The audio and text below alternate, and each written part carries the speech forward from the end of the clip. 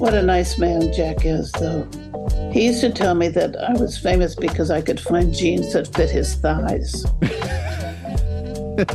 It's a lot of fun.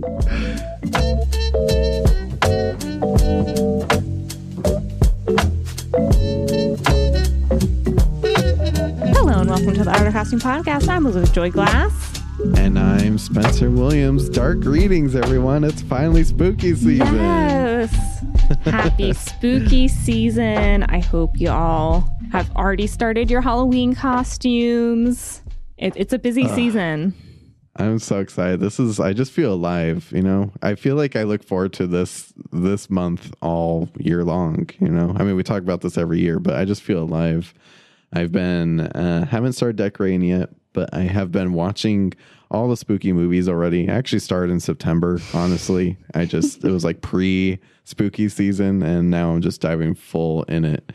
What about you? I mean, honestly, I started watching the spookiness in September as well. That's also when I start listening to all my spooky podcasts. I save a lot of them for this season, especially because that's when a lot of their new seasons start. So I am just like, same, like I haven't really decorated yet, but like I've been on Pinterest a lot. Okay. Yeah, she's getting ready. She's gearing up. I finally separated Halloween from like my holiday board and gave it its own board. So wow. This is serious. Halloween is stepping up for me this year. I've already watched Interview with a Vampire. I've watched Phantom of the Opera. I went and saw the Beetlejuice musical, which was so much fun. Isn't it so good? The perfect show. It's my favorite one. It's so jumped good. over Hamilton and all that so quickly. It's phenomenal. I've been getting into all the spooky stuff. I saw A Haunting in Venice last night. Ooh. Wasn't really a spooky movie, but I thought it was going to be, so it still counts. All the spookiness. Yes. You know it was a spooky movie? Haunted Mansion. Did I tell you I saw that? And what did you think of it? I thought it was fun. I thought it was really good. It was really fun. And I was like, this is like a good way to talk about death with children. Right. That's what I walked away thinking about that movie. Honestly, it was a good way to talk about death with me. I need someone to break it down. So, that was another brilliant film. Costumes by Jeffrey Kurland. Yes. The costumes were top tier. Yes. In that. Jamie Lee Curtis's look was something I need to see in a museum. I'm sure it will be. Mm-hmm. All great. So much great content this year. Yeah. But Elizabeth, I think it's time we kick off our spooky season. We have such an incredible episode that I'm really excited to dive into because we're not talking about just one film this week. Mm-mm. We're talking about pretty much every one of your favorite films, not just yours, but everyone listening. An artist's whole body of work. Yeah. This is kind of like our first like deep dive just into a costume designer because we are being joined by the legend herself, costume designer Aggie Rodgers. Yes. So we're going to be doing things a little bit different this week. We're going to play my interview with this absolute icon who I've looked up to pretty much my entire life. And to prove that, let's just go behind the costumes and talk about some of her notable work. Aggie Rodgers is a Oscar nominee, a CDGA nominee, and winner of the CDGA Career Achievement Award. Yes. She has worked with directors, just a few that you might know, such as George Lucas, Ron Howard, Tim Burton, Steven Spielberg, George Miller, Francis Ford Coppola, Eleanor Coppola, and Chris Columbus. So, you know, a few like up and coming directors. Yeah, just a couple.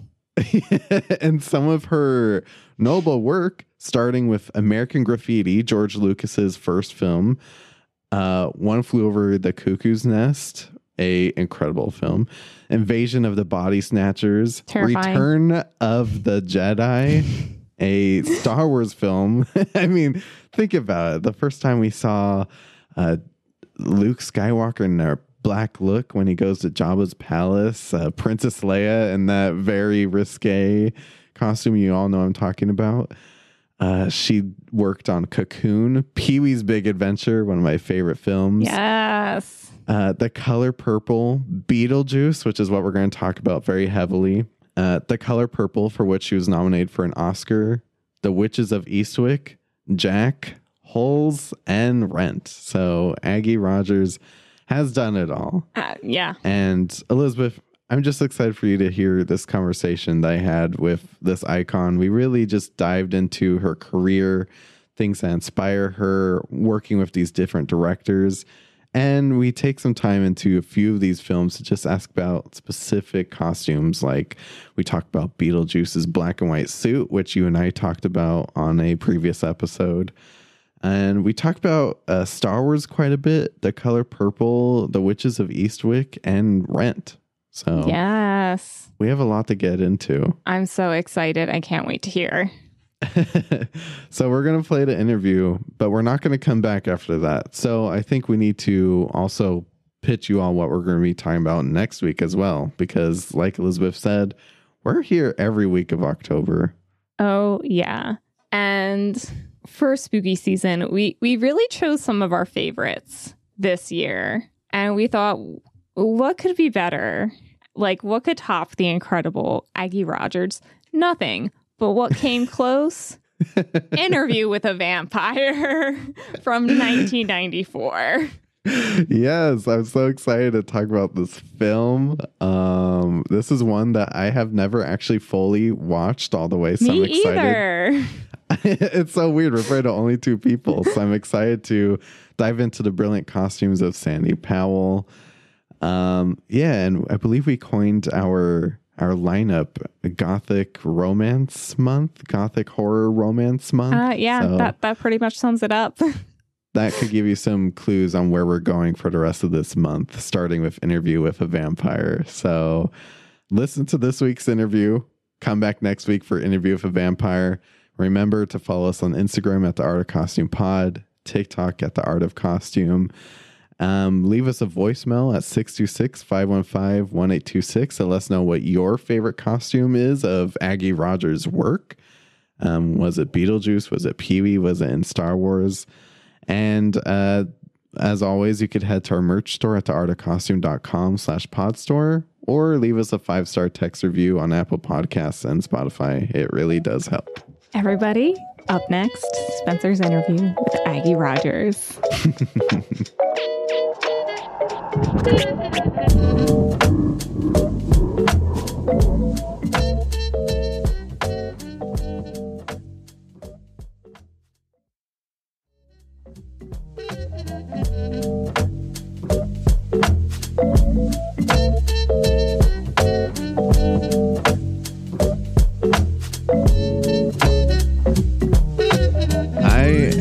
So excited to introduce my friend, someone who I've looked up to for a very long time, and I can't believe she's here. Costume designer Aggie Rodgers. Hey, Aggie. Good morning, my darling. I'm good, thank you. Here I am at the Golden Gate Bridge. That is not really the view out my window. Sorry. Sorry to disappoint. No, I mean, it looks gorgeous. I would believe it's your window. I have to be honest right now. Well, Aggie, it really is truly such an honor to talk with you because, I've talked to a lot of designers now. It's been a few years of doing this, and just looking back, I feel like... how come I wasn't first? Spencer, what's wrong with you? Okay, I'll tell you a story. I actually didn't know that you were following me until one day I saw I saw your name show up and I was like, you don't think that's Aggie Rodgers, do you? And then I was like, oh my gosh, it's her. So I've been dying for this moment. I mean, I grew up watching Beetlejuice, Pee-wee's Big Adventure. Pee-wee. Those movies are why I do what I do today. So I just have to thank you. And I'm just so excited to talk with you about your work. Thank you. It's very sweet. Well, let's dive into it. First, I'd love to just get to know you a little bit more. You've been a costume designer for, through quite a few projects. So I'd love to know how you got your start. Where did you come from and how did you end up as a costume designer? Good Lord. I have no idea how I did that. Well, I sort of do. So I was living with my mom in Fresno, and so silly. My mom, we called her Peach, and she was a trip. She wasn't your kind of mommy mom, but she was definitely there as a mentor. So she divorced her husband, and then she was kind of on her own, and she'd never worked before. And so we had this little house next to, we lived in Fresno, and a little house next to the Santa Fe railroad tracks, which I thought was glamorous. Turns out it wasn't, because Sonny Barger lived 2 doors down. And, he used to come over and hang out with my mom because she liked to garden in the middle of the night. So hot in Fresno. Yes, truly. So sometimes I'd wake up in the middle of the night. My mother'd be out front behind the fence, but in her garden, talking to some guy in a motorcycle jacket. And I mean, Ooh. That was the beginning of marijuana. Things like that. And it was a trip. I never spoke to him, but it was, my mom really loved it. And she used to go to all the garage sales all the time and just find unusual things. And she found these wooden letters that, were about 18 inches tall. And they spelled out her initials. So she hung them on the rooftop at the peak of where the roof was. And I said, how come you hung those up there? She says, oh, they're just my initials. I just like them. I said, okay. So my mother's name was Frances Ann Garrard, F-A-G. Like my mother never knew nothing. So they stayed up there the whole time. What can you do? No wonder Sonny Barger wondered who she was. So then she got a job at a liquor store not far from this little house we were in that was owned by the owner of the house, because she couldn't pay her rent. So he gave her a job at the liquor store. She went the first day and came back at the end of the shift. And he came back and she said, I need you to come to work with me tomorrow. I said, okay, what's happening? And she said, I don't know how to make change. Oh. I said, oh, dear. Because in Fresno, as we grew up, was the last of the big spenders, I guess. My mother would go to the grocery store and just sign the chit. And they would send it to my father and he'd pay it. It's just such a weird way to start out. But that was how she made it. And then she worked there for several months. And then she began to get interested in millinery. She'd be at these garage sales and she'd find hat blocks and was just sort of fascinated by them. And so she would buy them. And in the end, when we cleared up my mother's belongings, I gave all those hat blocks to Harry Rotz. Oh. So she had gotten involved with the theater, and she began making hats for the theater. So I had started going to college, where I just crossed over those railroad tracks literally, and I was at City College. And I did 2 years at City College. And at that time, the federal government, bless them, was forced to give you a job if you couldn't find one, and if you were below the poverty line. So my job was to go up every weekend to Yosemite and work as a waitress. Okay. My mother didn't have a car or anything. And so the first couple of weekends I hitchhiked up there. Oh my God, I don't know how I did that. And got there and worked, and by George, they leave money on the table all the time. Oh. So suddenly I had money, and I ended up the first year of working there, buying the doctor in the valley. I bought his little VW Bug. And, when I go to work, one of my favorite things to say is that, and it's true, I do feel this way. I get on the set and it's like a cocktail party. I loved to go around and talk to everybody. And so that really was handy as a waitress. You could find all kinds of silly things to say to the tourist and, just enjoy yourself because you're at a vacation spot. Oh, my God. So I worked there for a couple of years during college. And boy, I got a lot out of that night. Moved on up to Fresno State. And that school had a great college program. We even had somebody come in and taught no theater, the Japanese theater. And so we had a great education of, all kinds of stuff. I didn't learn how to talk there yet, but I had no trouble with being there. I just felt like that was my place. I loved it. I'd sit down and sew whatever. And if we were in a play, we had to make our own costume. And so I had a great time. And I'm still friends with some of them. Oh. Karen Davis, and who's a 705 member. I think she retired now. And Barbara Sellers. These are all people that I was at school at Fresno State with. And so I graduated from that and came back to San Francisco where my grandmother lived. So what do? Is I go downtown.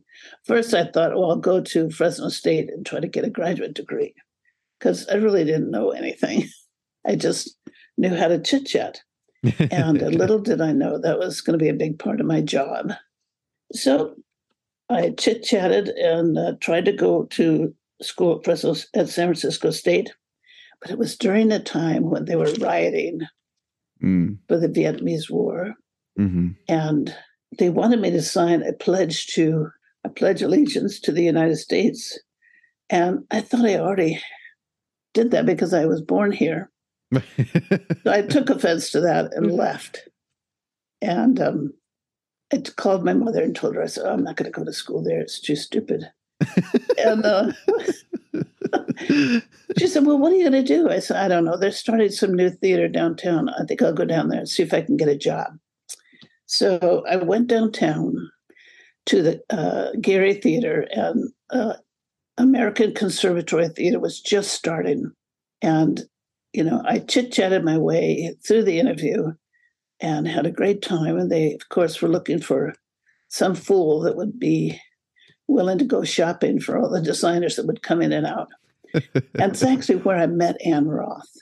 Oh, wow. And we still chit-chat about that sometimes. And it was pretty much fun.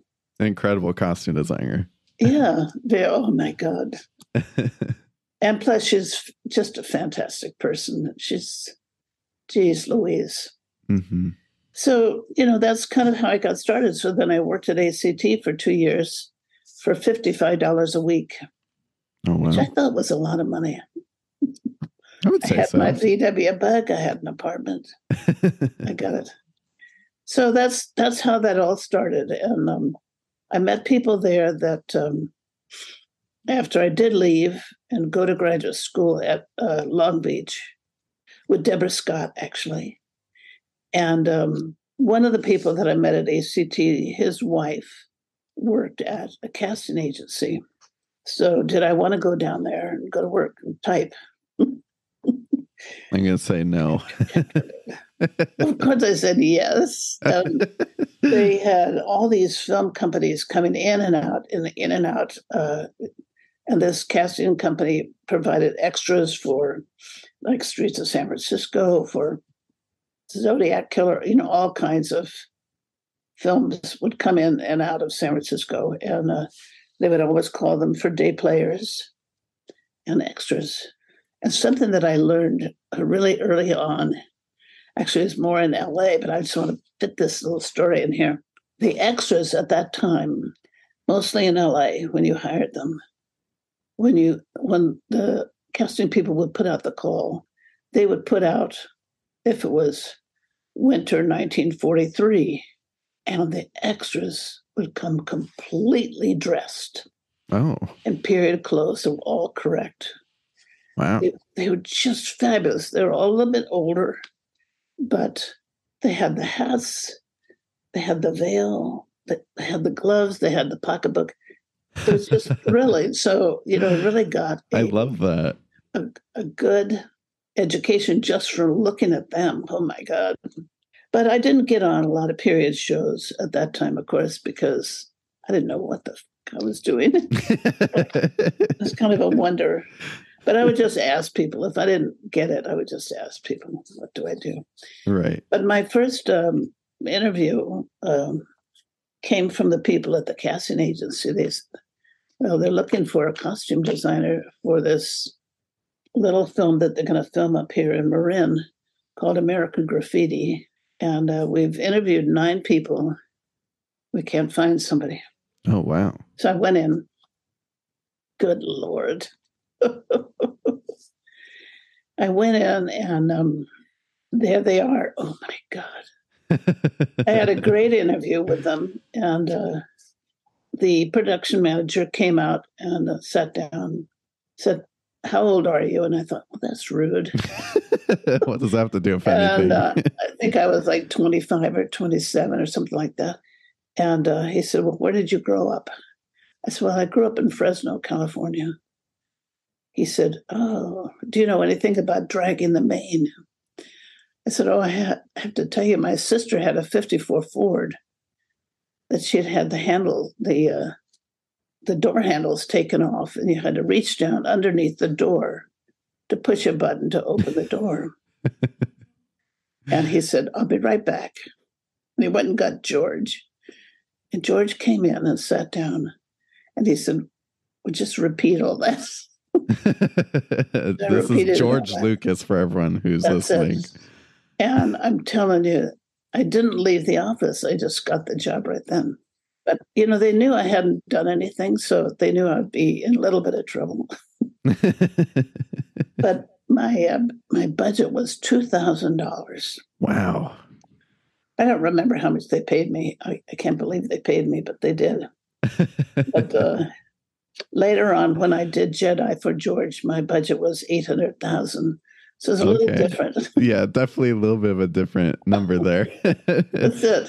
So let's maybe dive into some of your works, if you don't mind. There's so many great ones. I'm only going to pick a handful, and we could talk about some stories from these films. So you talked about your collaboration with George Lucas. And so it happens once again a few years later when you do Star Wars Return of the Jedi. And this film, I mean, I'm a big Star Wars fan, but this one is full of just iconic costumes from Luke Skywalker's new look. Jabba's palace is full of great costumes. Princess Leia's risque costume that everyone knows. So there's so many fun costumes here. What was it like working again with George Lucas and getting into the Star Wars universe? Oh, I tell you. Well, I had only just recently had my first child, James, who now is Barry Jenkins' DP, and works all the time. And we don't have to worry about him anymore. But this is him up on the far left. I have a little baby sitting on my lap. That's him. So I drove everybody crazy in the shop because I took my kid to work every day. Oh, my God. But, I mean, he was on the set of Star Wars, so how cool. Oh, totally. And so when we went to England, of course, he went and my husband went.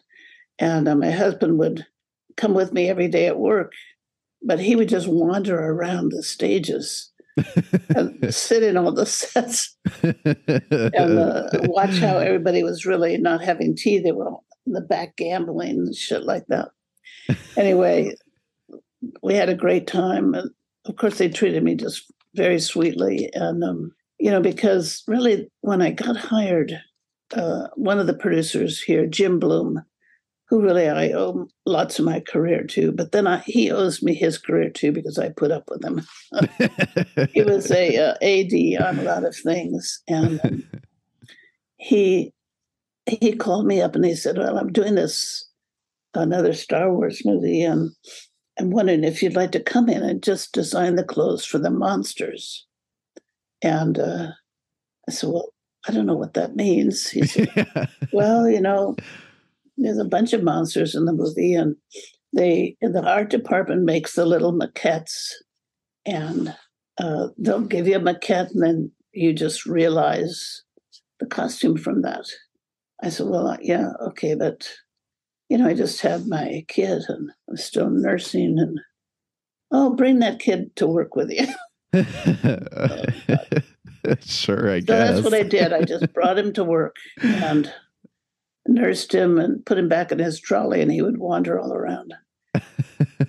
And then pretty soon, a couple of weeks in, then they started in on, well, could you just do these costumes for this other section? Mm-hmm. And yeah. then we just stayed. So a year later, pretty thrilling. But, when you have just had a baby, you shouldn't do jobs that are that critical. Because I used to sit in these production meetings and I'd be so confused. I'd have to say, look, I don't even know what planet we're on. What planet are we on? Literally, what planet are we on? I said, where are we? And, I didn't really know. I'd seen the first Star Wars, of course, but I didn't know what I was doing. I didn't know anything about the genre or any of it. Well, I knew some of it because I love Frank Frazetta's drawings, which is really Carrie's bikini is homage to Mr. Frazetta. And, it's George is very kind and sent me a letter recently saying that I have designed the most famous costume in the last 30 years. I think that's an exaggeration, but I try to tell it as much as possible. I would beg to differ. I don't think that's a complete exaggeration. It's definitely up there, at least top 5. It's definitely up there. But, it was designed by Jabba. Yeah. So, it has to be a little lascivious. He was such a scumbag. Yeah. Anyway. Ugh, gross. I have to tell you, we all had a wonderful time working on it, the film, though. We had a big warehouse full of 25 stitchers and crafts artists. And, geez, Louise, it was really amazing. Wow. I mean, it came out beautifully, and especially for not having, only seeing the first Star Wars and just kind of making it work with what you've gone through with just having your son at the time. I mean, it's amazing. Well, George used to come to my office every night at about 5:30 because when I agreed, I said, well, I have to leave the office at 6. So my husband gets to see his kid. And so I would leave every day at 6, but he'd come by for a little while before I left. And he'd kind of tell me what was on his mind, what he was up to. And he'd say things like, get that Star Wars book down, get that book down. And I'd get down one of the research books. He'd say, okay, go to 121. I'd open up 121. He'd say, see all these guys on the right? We need 150 of them. Oh, boy. I said, okay, where are they? He said, okay, it's all in England. Just call up Ron Beck, who was our supervisor in England, and talk to him. So the next day I'd come into work early and call up Ron Beck, and I'd say, okay, get that Star Wars book down, 121. See those on the right? We need 150 of those.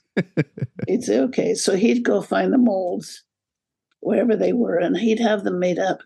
So it's not like I knew everything that was going on, I'm telling you. Not up here. I love that. Really such a group effort. You can't imagine. That brings me so much joy. Speaking of bringing joy, my favorite films have always been the early Tim Burton films. And once again, you worked with George Lucas in his big directorial debut, and you kind of did the same thing here with Tim Burton. His first big feature film was Pee-wee's Big Adventure, which is one of my all-time favorite movies. I have the video cassette somewhere around here. You have to just take me back to Pee-wee's Big Adventure. Paul Reubens established this character, but costuming is so fun. The scene where he's dancing at the bar with those little high heels to tequila. I mean, That's incredible. What was it like working on this project? Oh my God. Well, number one, I only had 4 weeks. That was at a time when they would hire you when they really didn't have enough money. And so they'd say, okay, you have to get in and get out 4 weeks. That's all you get. Oh, man. Oh, man, I tell you. So you see the waitress uniform on the right? Right. So that was our waitress uniform in orange, and we wore turquoise in Yosemite. It was exactly the Oh, outfit. I love that. So for me, when I see it, I just think Yosemite. And, we all had such a great time. There's a little bit of nod to you and your own career. Yeah. And, I love the one below with Pee-wee, and I forgot that character's name. Dottie. I understand. No, you don't understand. You don't want to get tangled up with a man like me, Dottie. That's it. Not a man like me. It won't work.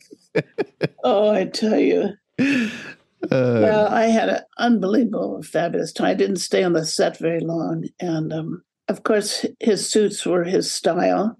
So we just made some more of them. So we'd have, 4 or 5 of them in case he threw up on one or whatever.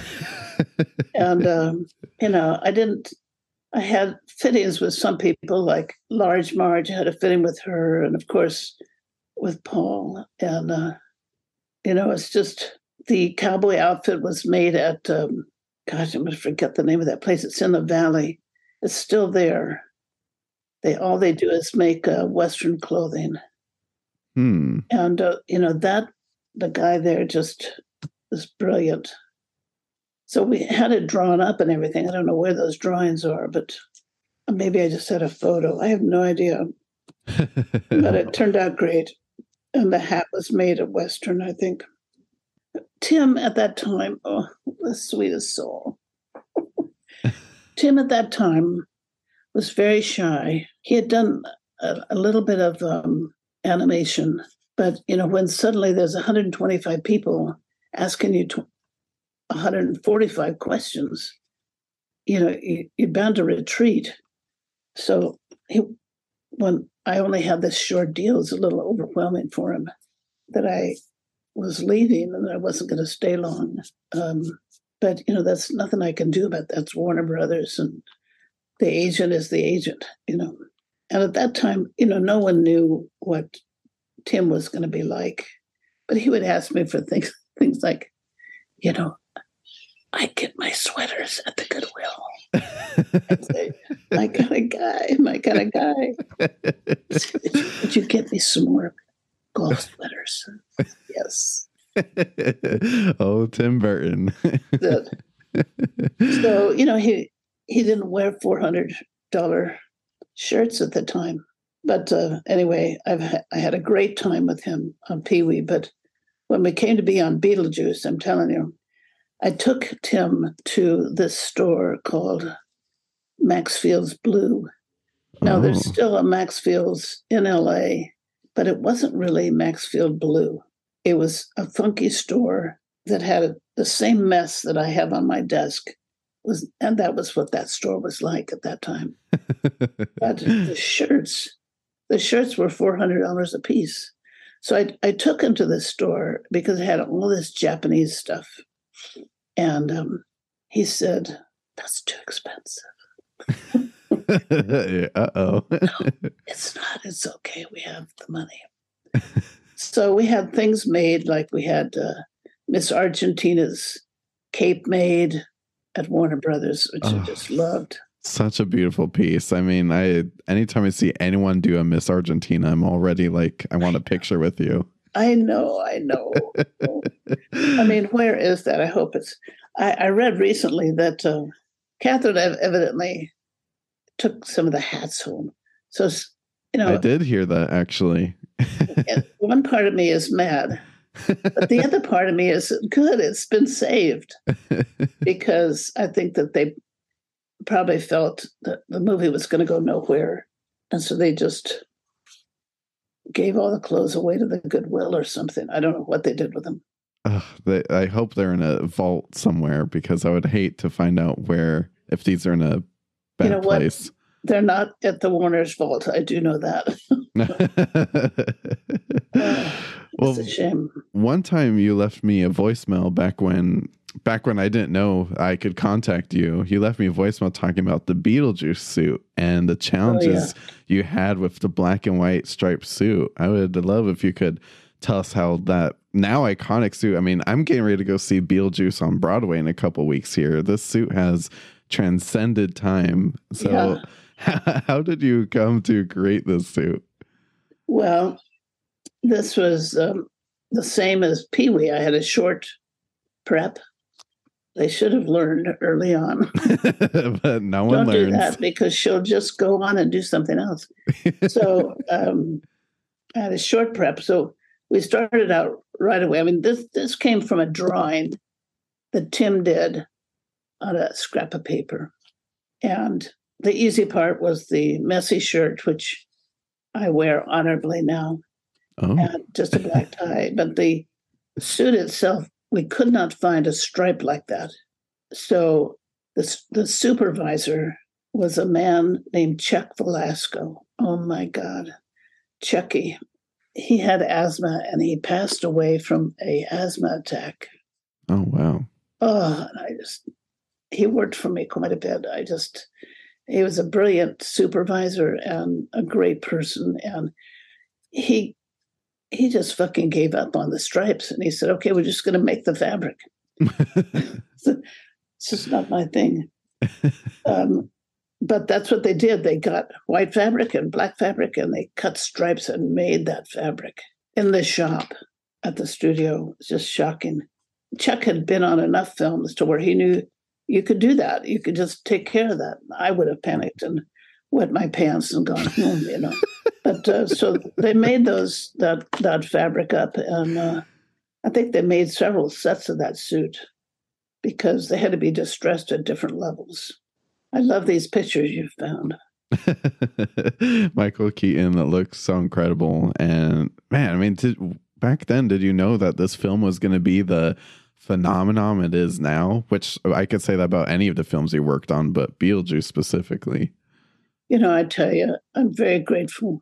But, you know, I think I've just been very lucky. And it's one thing I did want to sort of cheer on all your young costume designers or people that think they should be costume designers. This is very unusual to have happen. You know, it's I started here in San Francisco and connected to George, and on American Graffiti, Francis Coppola was one of our producers. So I met him on that film. I didn't even know how to keep track of continuity. I didn't know how to do anything. I think that they took such pity on me because I was a Fresno girl. And I'm really a regular person. I don't usually have assistant designers. My ego is such as that only I can do it. But, you know, I do have this strange joie de vivre that, you know, I'll know something that will work into a scene if I see it. Mm-hmm. I'm not very verbal. I can bullshit and chit-chat, but I'm not very verbal. And so I can't really go to these meetings very often and say, well, I think it's this or I think it's that. I wouldn't have been able to explain Beetlejuice at the beginning, you know, what kind of movie it was. I had no idea. I think even today, people still have a hard time writing a description for it. It's just Beetlejuice. Yeah. Well, our women's supervisor was also wonderful, very, very helpful. Her name is Linda Hendrickson.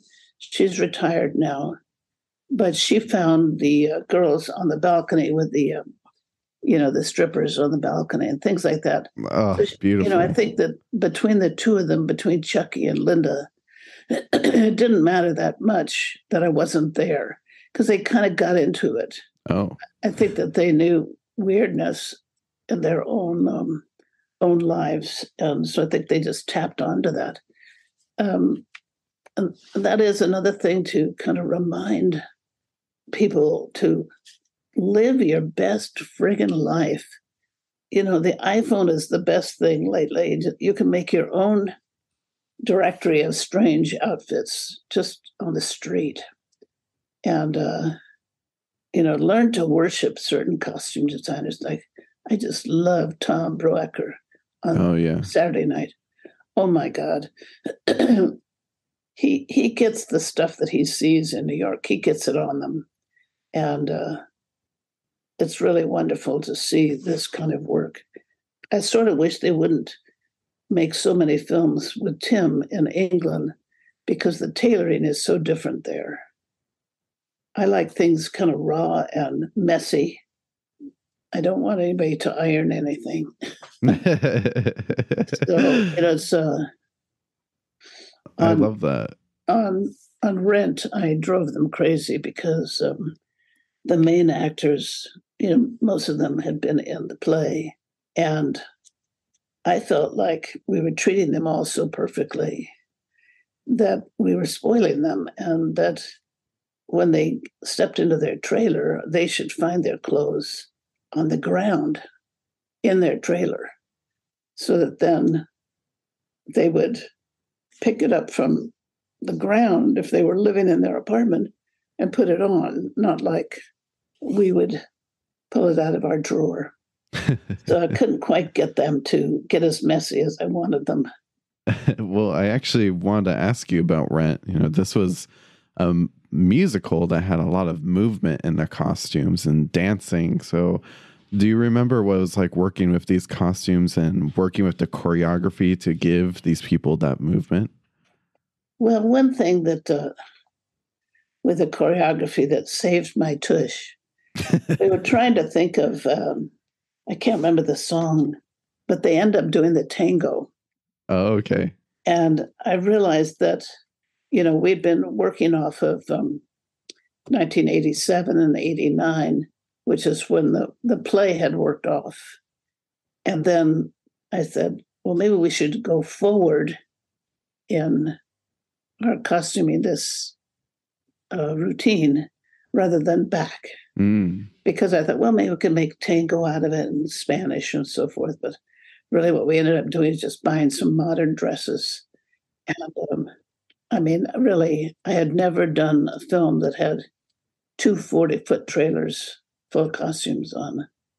And they told me it was just a little film. Liars. Totally. But, basically I got along with people there. I don't think they liked me very much because I'm so liberal. The actors liked me, but I think management had a hard time. I was going to say that doesn't match up. I want to return to Beetlejuice for one more costume, if you don't mind. Yeah. I think Catherine O'Hara is honestly one of my favorite, costumed character of all time. Just her style. Do you remember working on these costumes? The one glove or the gloves and the hair. It's all impeccable. I took Catherine to Maxfield's and we just did her clothes there. So we just did her gloves and her hair when we were sitting there bullshitting. There were gloves on the table next to me, and I just tied them together and put them in her hair. So, and that hat came from there too. It's just like that. It just put some gloves in her hair. Wow. Well, that's the thing, when you're doing modern day or whatever, something eccentric, don't think you can design as well as the fashion designers. That's the thing, to really get through your friggin' head. Interesting. I couldn't have come up with these dresses or this shirt on my own. Mm-hmm. Fashion designers sit at their tables and their desks for years and days and months on just trying to get together a spring collection. And, it's important to use their knowledge and not deny them. Don't say, oh, I can do better than that. I don't think I can do better than Yohji Yamamoto. I don't think so. I don't think so. I don't have his life. I don't have whatever it was that he had. the Japanese designers have been just so brilliant. Right. But so, really, we just took Catherine there. She'd never had on Japanese clothes. And we had a wonderful time putting her clothes together. And, there's a scene later on in the father, the husband, Jeffrey Jones. I got at the Maxfield's, I got this heavy sweater with orange and white. It was heavily knitted. And Jeffrey wears the sweater when he's in his office one day talking to us. And a couple of scenes later, Catherine wears it, but she wears it upside down. And we did this at Maxfield. I can actually say I had that idea. So I see her step into this, put your feet through the legs, through the arms. And so she put her feet and legs through the arms of the sweater and then pulled the sweater up and we put a belt around it. And so that was the basic thing of one of her outfits. That's so Sometimes funny. it just comes together like that. Yeah, and I think most people don't realize that's what's happening in a costume. It's like subtle genius to it, which I love. Not too many people notice that. Thing. I do. I just love it. And I always stop the film. Hey, look at this. Well, I love it. I just, 35 years later, it's to me just one of the greatest films of all time. Really, so creative. So creative. Oh, my God. You've also, in terms of working with some people a few times, I believe you worked with Jack Nicholson quite a few times. Did you actually work on One Flew Over the Cuckoo's Nest? I actually did. You did. And later on, Witches of Eastwick, which is also an incredible film.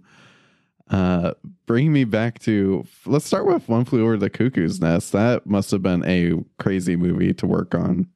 Oh, my God. You have no idea. I mean, I'm not allowed to tell a lot of the stories. I believe it. Is there anything you can share with us? Oh, God, I just love looking at these photos. What a nice man Jack is, though. He used to tell me that I was famous because I could find jeans that fit his thighs. It's a lot of fun. He's a great man. And really, I got that job because I had been on the set. I was a set person on Streets of San Francisco. Okay. Here in San Francisco after we did American Graffiti and The Conversation. So I used to have a lot of fun with Michael Douglas. He was also a very nice man and liked to joke around a lot. And so he asked me, would I like to work on this movie up in Oregon, One Flew Over the Cuckoo's Nest? And oddly enough, I had seen the play in San Francisco. And so you kind of knew what you were getting into a little bit. Well, it's a very sad situation in a mental hospital, really. Mm-hmm. I went up to the women's ward only once, and all the women were in menopausal age. And, we are crazy during menopause. And we do hit our husbands with frying pans. But, it's hard to see people that have lost it, So I was, you're protected in a film crew because it keeps you in a certain area. So I really didn't get to know any of the inmates, really. Oh, wow. I think maybe it might have been harder for Michael because he's one of those people that he meets you and he knows your name forever. So I know that he met a lot of the inmates. But I loved Louise, and Mimi Sarkeesian was her aide. It was all wonderful, but scary, frightening. Yeah, I could imagine this would be a spooky film to work on. But then you kept the spooky vibes going later on when you did Witches of Eastwick again with Jack Nicholson. But then also like the hottest witches to ever exist, Cher, Susan Sarandon, Michelle Pfeiffer. I mean, I watch this film every October around Halloween. Good idea. It's so fun. I would not be a person that you would pick to design a film with these three beautiful women. I'm very earthy, and none of them were earthy. They're all just so beautiful. And No, they're all fire and they sultry. were all fabulous. And I count my lucky stars. I mean, it helped that I knew Jack, and that was good for the film. And I knew that he liked Japanese designers, and so I got for Cher and for Jack a lot of Japanese clothes, and that kind of cemented me. And then there's a shop in Boston. Can I please give a shout out? Oh my God! Oh, you have to. Okay, Alan Belzerian. Oh, okay. You brought the prop and everything. Number 34, Newbury Street in Boston. The best. And I've been known on other films to call them up and say, I have a such and such an actor and I need such and such. Here's my charge card number. Will you send me a few outfits that you love? Please and thank you. And then they'll send things and then I'll pick them. And then I'll send back what I don't want. Really great people there. Oh, beautiful relationship. But beautiful beautiful clothes. So Michelle Pfeiffer's multicolor pajamas and robe, that was hanging there. And then the other two we had made for those particular characters. But it was kind of cool because then they all had the same outfit on, but in different colors. And yeah. it's very cool. They're different but similar. They really work well together. It's the best. Cher just looks so amazing. Why? You know? I love her. She's a wonderful actress and a very, very kind person, really. Oh, good. That makes me happy. And then in 1986, you were nominated for an Academy Award for your work on Steven Spielberg's film, The Color Purple. I mean, hello. Hello. What was it like being nominated for that Academy Award? Oh, my God. Well, at the time... that girl from Fresno, now an Oscar-nominated designer. But this picture on the far right, on the top, the brown hat my mother had. And I borrowed it from her and put it in the movie. You know, So that I love seeing that picture, and it always makes me think of my mom. I love that. Because that was an original, it was a fur felt. Oh, my God, just amazing. Well, you know, I grew up in an era where I never knew anybody that was Black. No, there were no Black people in my high school or my middle school. Fresno was completely segregated. Just a terrible time. And so, you know, my life has been very, very liberal as I see life going by, even now. I think maybe in a way it helps to have seen some shit. That's why I like to see young designers step out of their own shell and learn other things. But how else am I going to learn? And, you know, if you don't want to learn about life, you just should not get in the film business. Mm-hmm. It's right there in front of you. And there's a reason why some films fail. You know, I'm not saying anything against Chris Columbus, but I don't think he'd had African-American people in his films previous to Rent. I don't think he hung out with people in gay bars, things like that. But I know that when he finished that film, his life had changed. And I know that he's much better for it. I know he sleeps better at night because the way he got it, you know, you hear people say these lines. You're on a set and they say these words that are so horrible. I mean, just looking at Whoopi's face, you know, the kitchen scenes and Oprah's character shouting at Harpo, treat me right, you know. It's a lesson. These are lessons to learn. I was very lucky. I got the interview because of Michael Riva, the production designer. I had worked on The Eighth Dimension. No, let's see. Buckaroo Banzai. Oh, yes. And I'd worked with him on that. And so he got the job on The Color Purple first, and then he argued with them until they would interview me. And so I flew down from San Francisco down to meet Mr. Spielberg and had my interview. And I stood up at the end and I told him I was going to call George and ask him to speak for me. That's a soft flex. Nerve. What a nerve, the bossy old girl. And so the next morning I called up George's assistant and she said, don't worry, he already talked to him. There you go. Cashing in that Star Wars money.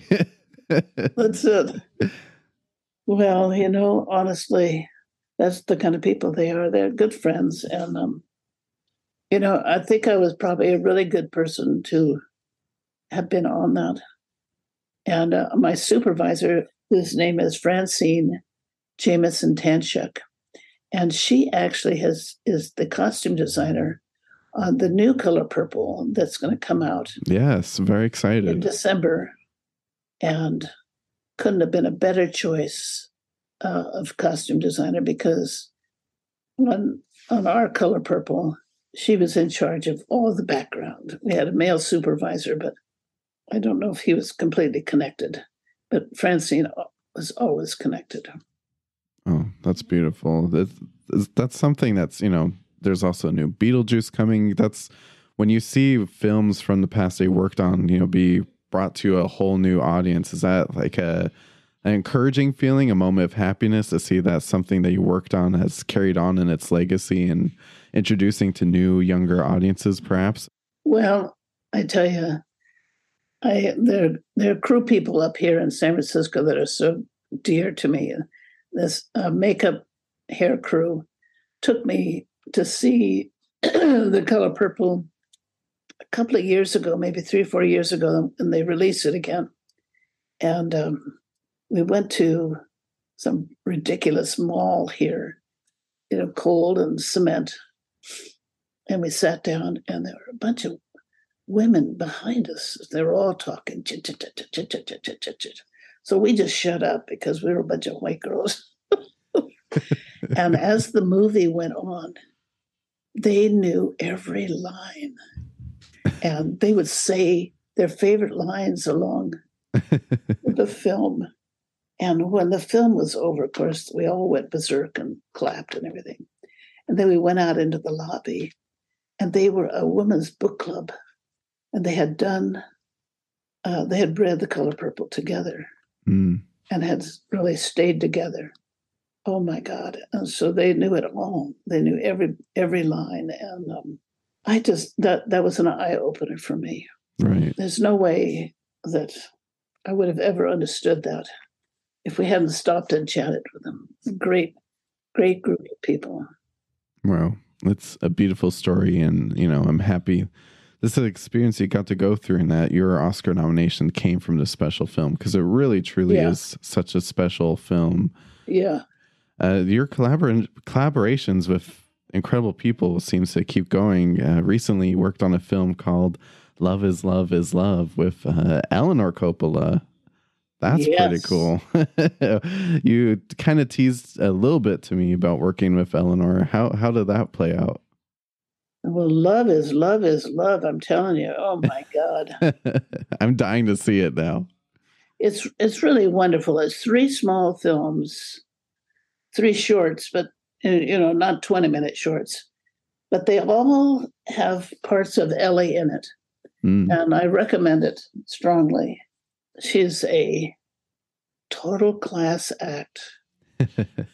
And it's not like I don't socialize with them. They're very, very nice to me.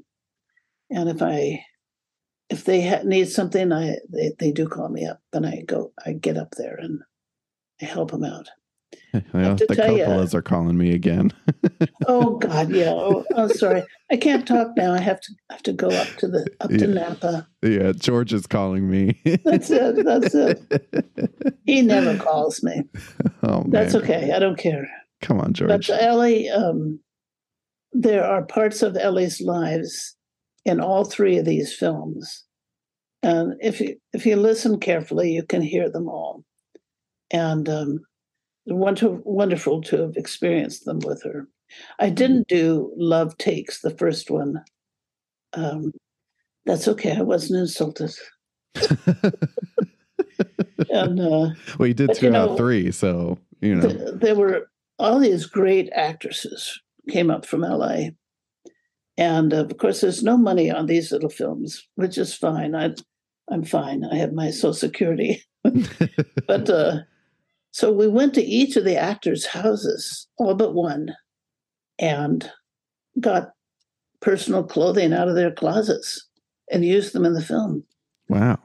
Because they were all going to get paychecks. Was Rita Wilson one of those houses you got to check out? So bizarre, yes. I'd worked with her once before, though, on a little film. She's really cool. Ooh. Through the years, you've seen the industry go through some changes, both bad and good. And as we record right now, WGA and SAG-AFTRA are on strike. Oh my God. So, you've seen this industry go through its changes. So I was wondering if you have any last words for perhaps costume designers who are starting out in the field or want to get into this field, who might have some uneasiness about all of this, this incredible ride. You should be uneasy. You should be. Right. It's not for the weak of heart. And you cannot possibly be prejudiced against anyone, anything. If you don't like management, you better not go into this business at all. And you're not going to live high. I sent my kids through college and I paid off my house, but I'm cheap as the devil. It's I'm not into money. If you're into money, this is not it. I mean, people like Colleen, really, holy moly, our Queen Colleen, when she was first coming up, when she first moved to LA, I heard about her. I thought, this weird woman from New York. I called her up out of the blue. That's something I still do. I call people out of the blue and I get to know them. And I took her to lunch by Fox one day and just asked her everything. And, we've stayed friends. I'm not friends like I have her for lunch or I see her when I go to LA, but I mean, I'm copacetic. Mm-hmm. Never judge your peers. You better not have an ego because it's going to get crushed the first time Tommy Lee Jones sees you. He's not going to like the shoes you picked, so you better get some other ones. If they don't like what you did, get another outfit. Get over it. Get over all of it. And don't talk about it in the press. Don't say anything bad. Right. So, Aggie, it really, truly has been such an honor talking with you. I mean, we could probably still go for hours more going through each of your projects. Just looking back on it all, just what would be your parting words for the audience looking back on your career?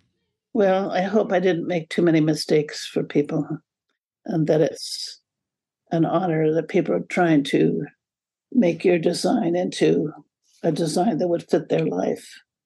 Each character and every script. I mean, those writers, these directors, you're not in their brain. It's very difficult to understand, but you have to leave these directors alone. They're just brilliant, and they've made our lives so much more joyful. I mean, I started out watching cartoons when I was little. That was just so much fun.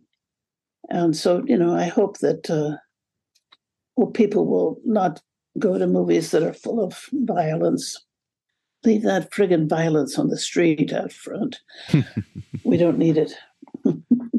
Well, with that, Aggie, this is the end of our time together, but thank you so much for joining me. This has been incredible. I I've gone to ask you now about some of my favorite costumes ever. So I guess I'm done now. I could just go on and I don't have to do any more of these. I'm so happy. You're welcome, my darling. I'm sorry I started out so grumpy. I'll be 80 in December. So, Oh, wow. I'm bound to be a little grumpy. Oh, we're all a little grumpy these days. This is what's keeping me sane. Goodbye, stress. You guys put some of those in the mail for me. I'm telling you, they're great. Straight from Whole Foods. Okay, well, be safe, be honorable, have peace, be happy. Oh, thank you, Take Aggie. care. This has been wonderful. Thank you so much. You're welcome, my love. The Art of Costume blogcast is hosted and produced by Elizabeth Joy Glass and Spencer Williams. Our audio engineering and editing is done by Dan White. Follow us on Instagram at The Art of Costume Pod or visit theartofcostumeblogcast.com for all blogcast updates. If you want to support the show, go to theartofcostume.com/podstore. For more costume reviews, deep dives, and interviews, head over to theartofcostume.com, a blog dedicated to highlighting the best in costume design.